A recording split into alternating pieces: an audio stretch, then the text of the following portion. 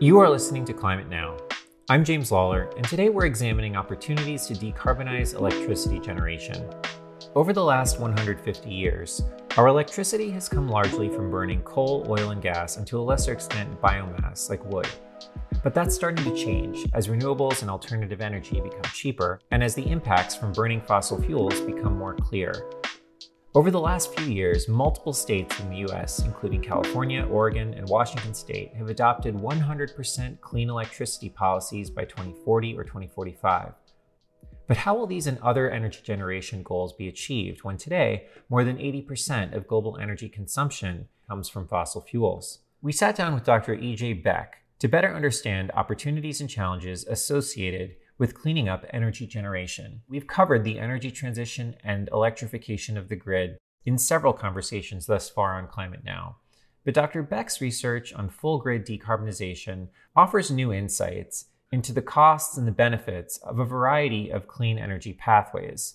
Dr. Beck used a detailed electricity system model to create energy generation scenarios that could affordably meet California's 100% clean grid energy by 2045 goal, depending on different variations to expected grid demand, energy costs, and energy efficiency. Dr. Beck also worked with the Environmental Defense Fund to publish the paper, California Needs Clean Firm Power, and So Does the Rest of the World, where she and her fellow researchers broke down 3 detailed models of the future of California's powered system and concluded that carbon-free electricity sources beyond wind and solar were necessary to meet load demand affordably. Now, this seems contradictory to our conversation with Doan Farmer. See episode 56, Will the Clean Energy Transition Be Cheaper Than We Thought? So we wanted to get Dr. Beck's perspective and hear more about her research. EJ, welcome to Climate Now. Happy to be here. Thanks so much for having me. When you approach the question of decarbonizing California's electricity system, that just seems like such a massive question and undertaking. Can you frame that for us? Notably, in 2018, California passed Senate Bill 100, which was establishing a 100% clean energy grid goal by 2045. There was a need to better understand what it would take for California to actually meet that policy goal because not a lot of research had been done. So the tool that I used to try to answer this question was a detailed electricity system model, commonly called a capacity expansion and dispatch model. And what this model does is design a low-cost future grid system. And it really is assessing the investment cost of different resources in the grid, including generation, storage, transmission resources, and also the costs to operate them. Now, what the model is doing is trying to find the optimal mix of all these resources that meets both policy goals while reducing the system costs as much as possible. And the uniqueness of these models is that we also simulate the grid for an entire year in hourly time steps. So that's 8,760 hours of electricity load that's modeled. And what that does is ensure that whatever resources are invested in actually ensure that the system is reliable. So we're able to reliably meet the load for all those hours that are modeled. And so with this model, what I did was look at a really wide range of different generation technologies, storage technologies, distribution technologies, different scenarios of different technology costs, whether a technology is available or not, in different future load growth scenarios. So really trying to map out the space of different hypothetical pathways of reaching decarbonization to try to better understand what are low cost and low risk pathways to meeting California Senate Bill 100 policy goals. And did you code this model or did it already exist? It's a commercially available model that I utilize. So yeah, if anyone is interested, it's called URBS, URBS. The GitHub page actually has all of the model code available. You can download and run it yourself. That being said, I took that and, built the California version of it. So assessing all of the inputs to make sure it really maps California's current system. Just to sort of give folks who may not have worked with these kinds of large scale complex models before, when we say a model, what exactly are we talking about? So this is an optimization model. It's written in Python and it runs on the cloud. It almost takes, 12 hours for one scenario to run. The solver is basically trying to find that optimal point based on all the different variables of, how much solar are we building, how much wind are we building, how much gas is operated, et cetera, to find that optimal point that meets future policy goals, meets the simulated electricity load at the lowest cost possible. Mm-hmm. How does energy efficiency and kind of our future energy efficiency play into these sort of modeled projections? Yeah, so that's a great question. I would say the fundamental inputs that we put into the model is future load growth profiles and the expectations for that, as well as future technology costs and their availability. That was one of the variables that I actually varied. What happens if California is very efficient and the load growth is moderate? What happens if California just sees a huge growth in its future electricity grid size or load size due to electrification of vehicles? What does that load shape look like on an hourly basis? So that very much is actually also a variable into the model. And there were some insights that we were able to pull based on kind of how the system would look different based on those assumptions as well.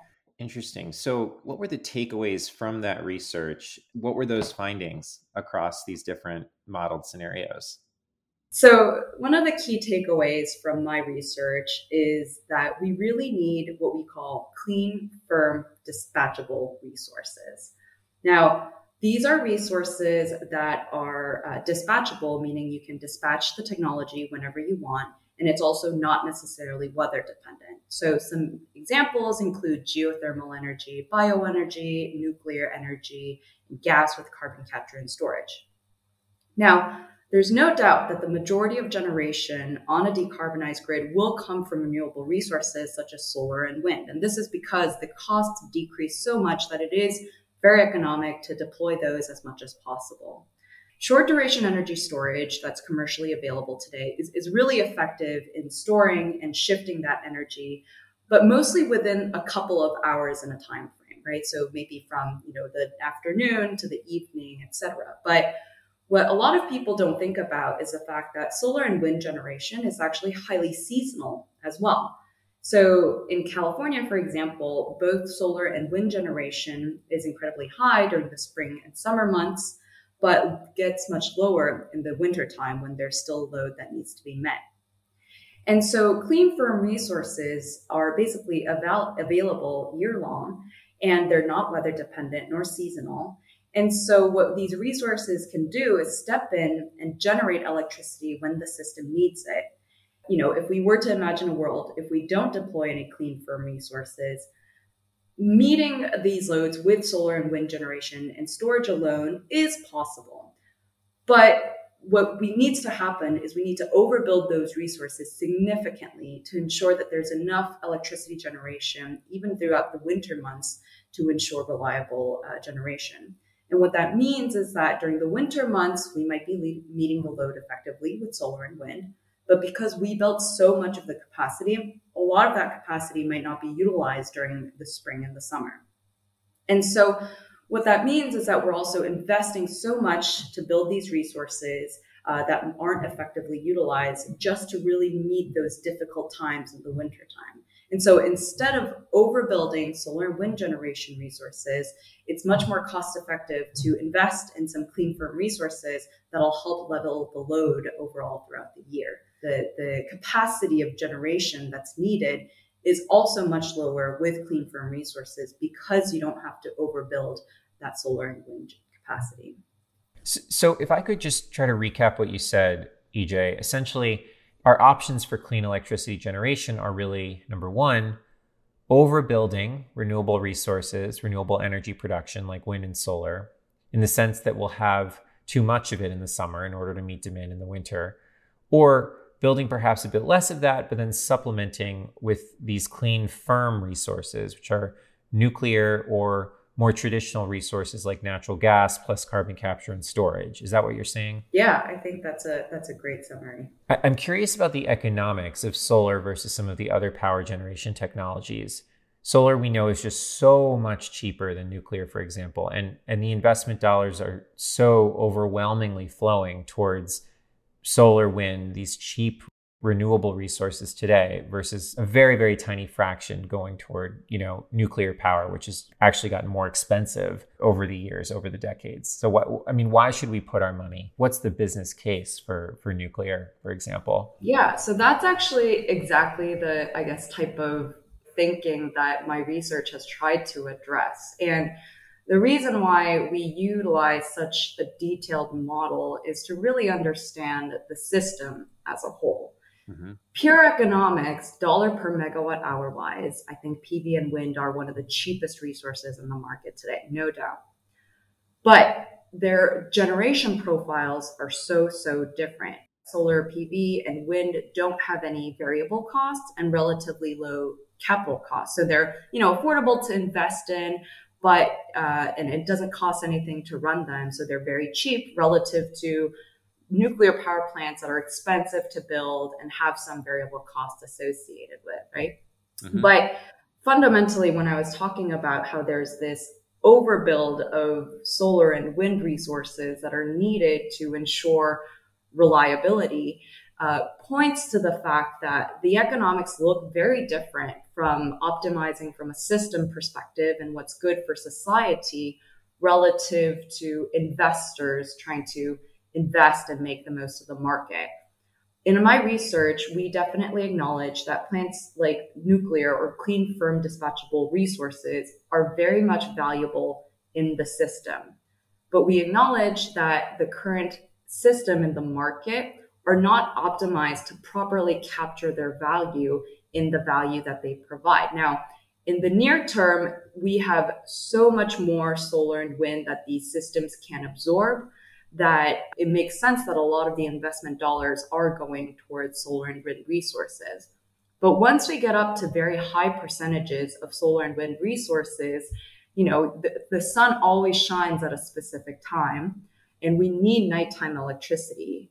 And while will storage plus solar to convert all of that generation on a daily and a seasonal basis actually be more cost effective relative to operating a nuclear power plant, those are the types of dynamics that we try to capture in the system-wide model. And what we find is that, systemically, these clean, firm resources are expensive to invest in at the moment, but because they are valuable in the system, this really market needs to find a way to ensure that there's enough reliability.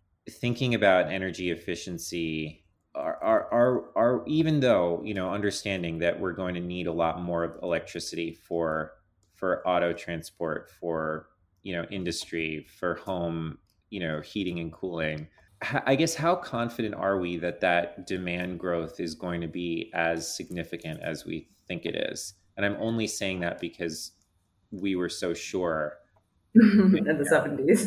In the 70s and 80s, right? Yeah. And even later, that was going to be a totally different picture than it is today. So it's just, yeah. No, I totally understand. Yeah. No, that's a great point. And that's why, again, I really did test out, a lot of different scenarios. And believe me, the system does look much better with lower load. So any energy efficiency we can get, I think is a great tool, again, in the tool set that we should be striving for. Now, that being said, one point I'd highlight is that even if we have, let's say, two systems that have the same electricity load, and one is, let's say, 20% variable resources, and the other is 80% resources, right? The one with the 80% variable renewable resources will be bigger in size in terms of pure generating capacity.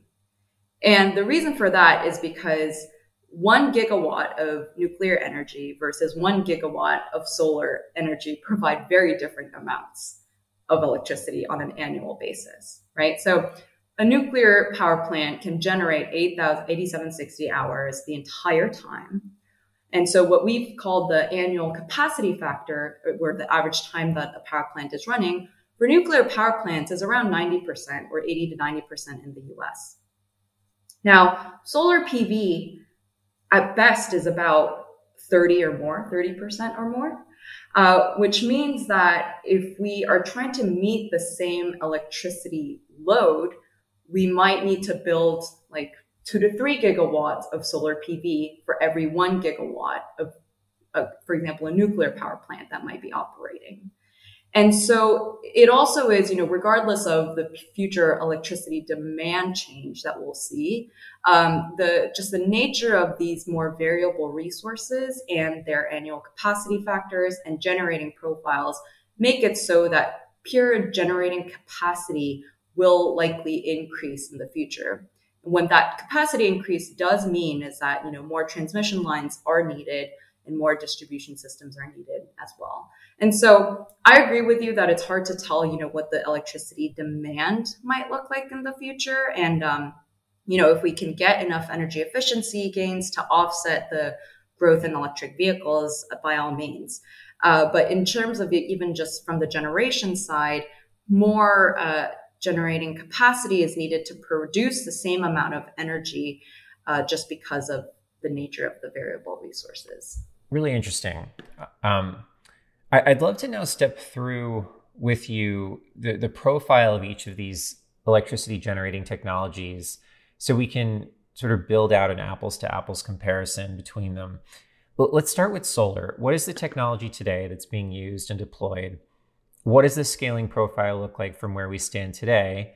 What does the cost profile look like? And where could the technology be over the next couple of decades? Yeah, so I just want to start off with the fact that solar is really fundamentally the Earth's most abundant source of energy. So there's a ton of potential globally, right? It's almost endless. And there are several ways we can harness that energy. Most notably, there are solar photovoltaic cells or solar thermal energy.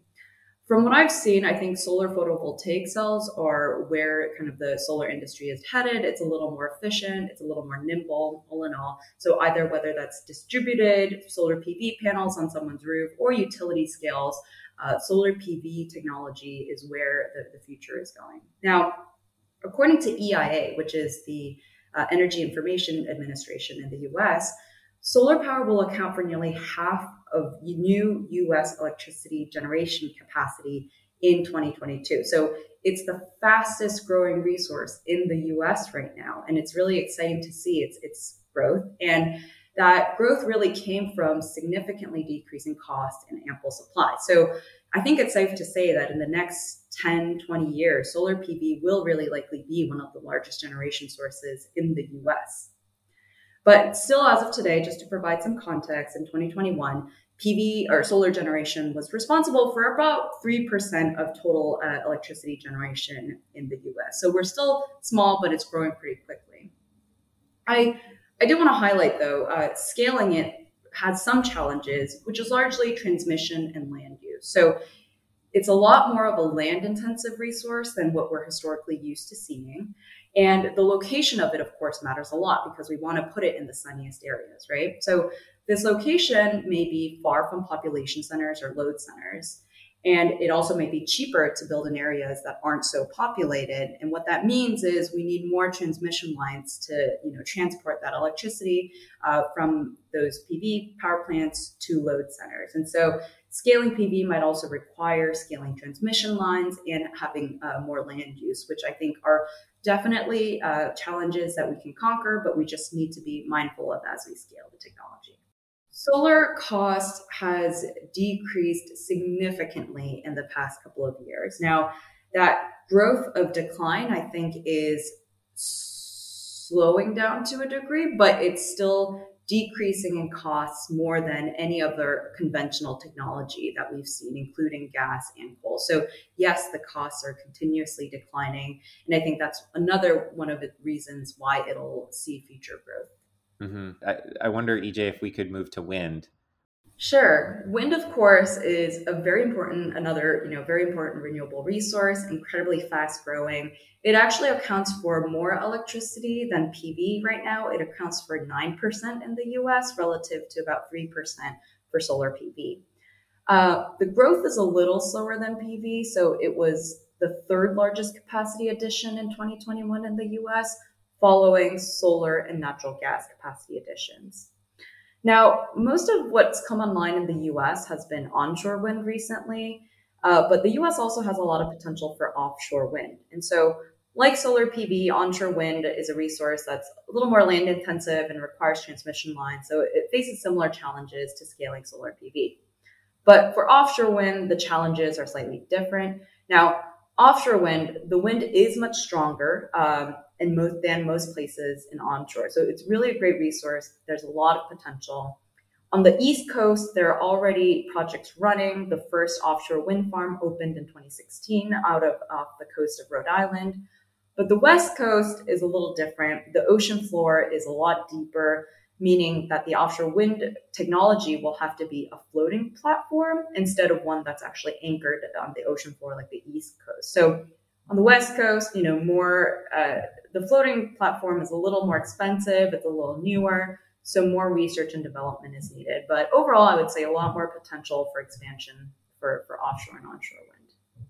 How about hydropower? Where is that today? And in particular, in California, what are the challenges? Yeah, hydro currently accounts for about 6% of total US generation. It's an interesting resource because it is dispatchable, meaning, you are able to dispatch it throughout most of the year. But it's also limited seasonally because, hydro is a resource that has seasonal fluctuations. So in California, there's a lot more generation from hydropower in the springtime when the snow caps melt. So there's a lot more water available. And so it is quite a unique resource. But from my understanding, there aren't too many more hydro potential in the US. And that's because just a lot of the sites to build these dams and generating power plants are at this point largely occupied. And so there's not too much more capacity for expansion. And there's also a little concern about, its future generation from existing power plants because of the droughts. At least in the West Coast in California, there is real concern about decreasing hydro potential generation as the drought worsens from climate change. Mm-hmm. Yeah. How about geothermal? Yeah, geothermal is a resource where you basically kind of dig wells in the ground and harness the natural heat from the earth to produce electricity. There are actually only a few places globally where the heat generated or heat from the earth is close enough to the surface that you can build geothermal power plants. Most of them are around the tectonic plates, so the ring of fire along the Pacific Ocean. And so in the US, that's really California. So geothermal actually only accounts for 0.5% of electricity generation in the US. It's really small, but approximately 70% of that generation all comes from California. Did you say 5% or 0.5%? 0.5%. 0.5%. Yeah, it's a pretty small share. There's some additional potential for expanding capacity in California, but there isn't too much more. There are technologies like enhanced geothermal system, which would increase access to more capacity for a wider geographic region. How about bioenergy? This is one that we've taught, we've had a variety of guests talk about over the last year. To what degree have you looked into the potential for bioenergy? Yeah, so biomass by definition is interesting because it can include burning wood or biomass waste, collecting landfill gas, or using municipal solid waste. So bioenergy currently accounts for over 1% of US energy shares in 2021.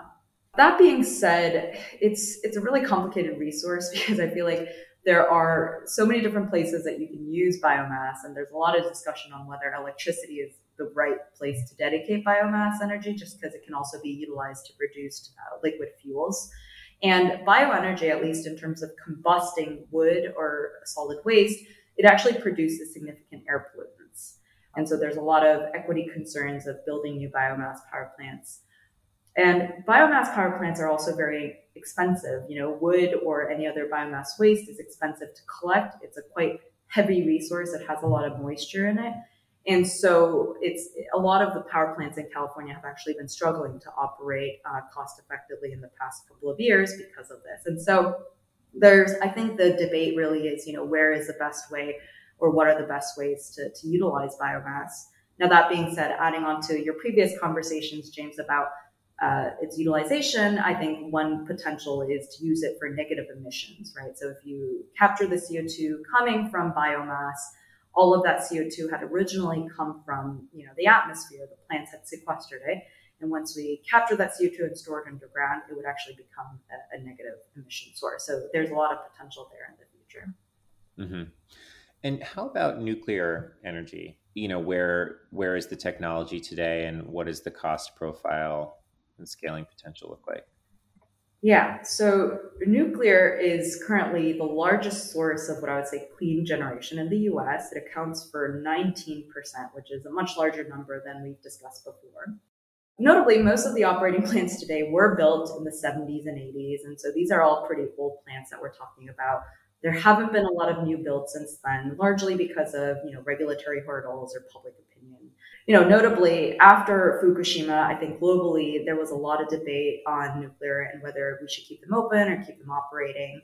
And Germany was one of the notable countries that decided to shut down some of its nuclear power plants in 2019 and build out more solar and wind generation to help replace that generation. Now, while it did successfully build out solar and wind and a lot of other renewable resources, several studies have now shown that much of that generation have largely been replaced by coal-fired production. A lot of the power plants closed down in the US have also been supplemented with or replaced with natural gas generation. And so all in all, nuclear gas power plants are just such a big chunk that replacing that amount of generation so quickly with a lot of renewable resources takes a lot more work. It's been interesting to see shifting public opinion on nuclear energy. I think since the discussion on climate change has taken center stage, I think there have been shifting opinions on its values as a clean resource. There are studies underway that are trying to better map that out. But there have definitely been, from the younger generation at least, I think, a more receptive, they're more receptive to nuclear energy. Now, as I mentioned before, these are really big, bulky, old power plants. They're very actually much expensive to build in the US today. These are actually technology that has gotten more expensive in the US to build because of different regulatory hurdles and different safety requirements that have to be met, which are all by necessary. But there are developments in the technology. One example is small modular reactors that are basically smaller nuclear reactors are supposed to be less bulky in both physical size, and by kind of reducing the size, you're reducing the capital investment of them as well. And so that is, I think, what when people think of expanding nuclear energy into the future, a lot of people point to small modular reactors being the new plants that might be built to increase the share from that. And I will say it is really a great source of clean, firm electricity overall. Frankly, my biggest takeaway from research and having kind of worked closely in California, and California is a state that has policy in place to really support the agenda. And it's also a place that has really ample renewable and resources and a lot of other resources. It has geothermal, solar, wind, etc. And even in a state like California, as we prepare to meet this goal, there are definitely challenges that we foresee in every direction, right? And that's normal. And so in a scenario in which there are so many challenges and the challenge is just going to be very steep based on the fact that we're not just decarbonizing our existing system, we also have to think about how the new system will be built cost effectively and clean as well. We just shouldn't be, taking tools off of the table while we're doing that. And so, each technology I really think has its pros and cons. Any technology will have a proponent or an opponent, but all in all, if it can help, reduce emissions while producing electricity, I think it is a valuable resource to consider, and we really need all the tools in the shed.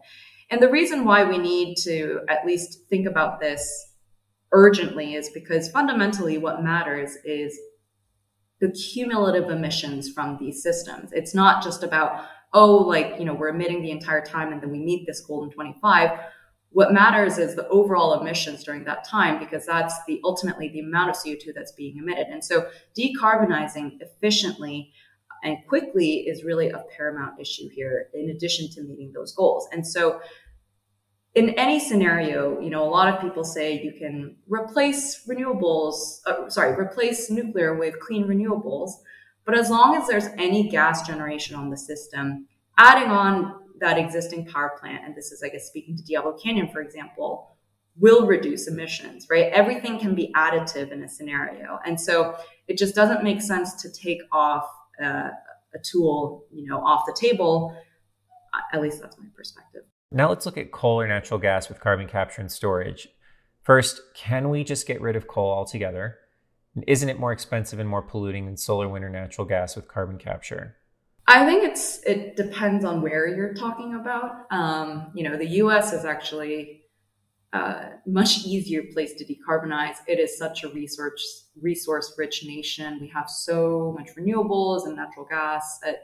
It definitely, I personally think we can definitely take coal off the table. I think most economy-wide decarbonization studies that I've seen have taken coal off the table. That being said, globally, that's not the same. There are still a lot of developing countries growing at a very fast rate where coal is still, the cheapest and most reliable form of electricity. And these are very much power plants that are being built today. And so, again, going back to my comment about how urgency is key, trying to replace a single coal power plant by investing in solar power plants is a lot more challenging, just because, as I mentioned before, 1 gigawatts of coal doesn't equal 1 gigawatt of solar or wind power. You need to build 2 to 3 times that to ensure the same energy output. And so one effective way to address those existing coal power plants globally is to try to capture the CO2 coming from that. And that is a really good, I think, short-term option, given the concerns with, mining health concerns or the emissions concerns. Maybe long-term, we can think about phasing them out and replacing them. But, in the immediate term, if we're trying to reduce emissions, carbon capture and storage on coal, I think, is an effective way globally. Now, in the US, I think, there's so many other resources where coal doesn't have to be in the picture. Interestingly, though, natural gas turns out to still be a very reliable resource in the US. A lot of these studies that look long-term, and my research looking at even in California through 2045, these natural gas power plants definitely operate less and less frequently, right? Because there's more renewables coming online. You don't need them as much, but they are still critical in providing that electricity in certain times. And this is why clean, firm resources are really important, because ultimately those are going to be the ones displacing the need for natural gas sooner. And so, natural gas with carbon capture and storage is an effective way to reduce the emissions from the natural gas in the very near term. Or there are other technologies that can be built to replace natural gas as well. In our videos on carbon capture and storage at Climate Now, which are CCS Part 1 and 2, we lay out sources of revenue against the costs for point source CCS from different emissions sources like cement, chemical plants, natural gas power generation, coal power generation, etc. And it seems that most point source CCS just isn't economical, even with the United States 45Q tax credit. But yeah, it definitely is a challenge. That kind of goes back to, what we were talking about with why nuclear is no longer economic. It's same thing, right? It's just the value of these dispatchable capacity is just not quite as valued if you're looking at the current market. That was Dr. E.J. Beck talking to us about the different electricity generation methods that can put us on a trajectory to net zero carbon emissions in the electricity sector. Now, that's it for this episode of the podcast. To listen to other episodes, watch our videos, or read our articles, visit climatenow.com. To get in touch, please email us at contact@climatenow.com or tweet at us at WeAreClimateNow. We hope you'll join us for our next conversation. Climate Now is made possible in part by our science partners like the Livermore Lab Foundation. The Livermore Lab Foundation supports climate research and carbon cleanup initiatives at the Lawrence Livermore National Lab, which is a Department of Energy applied science and research facility. More information on the Foundation's climate work can be found at livermorelabfoundation.org. That's it for this episode of the podcast, and we hope you join us for our next conversation.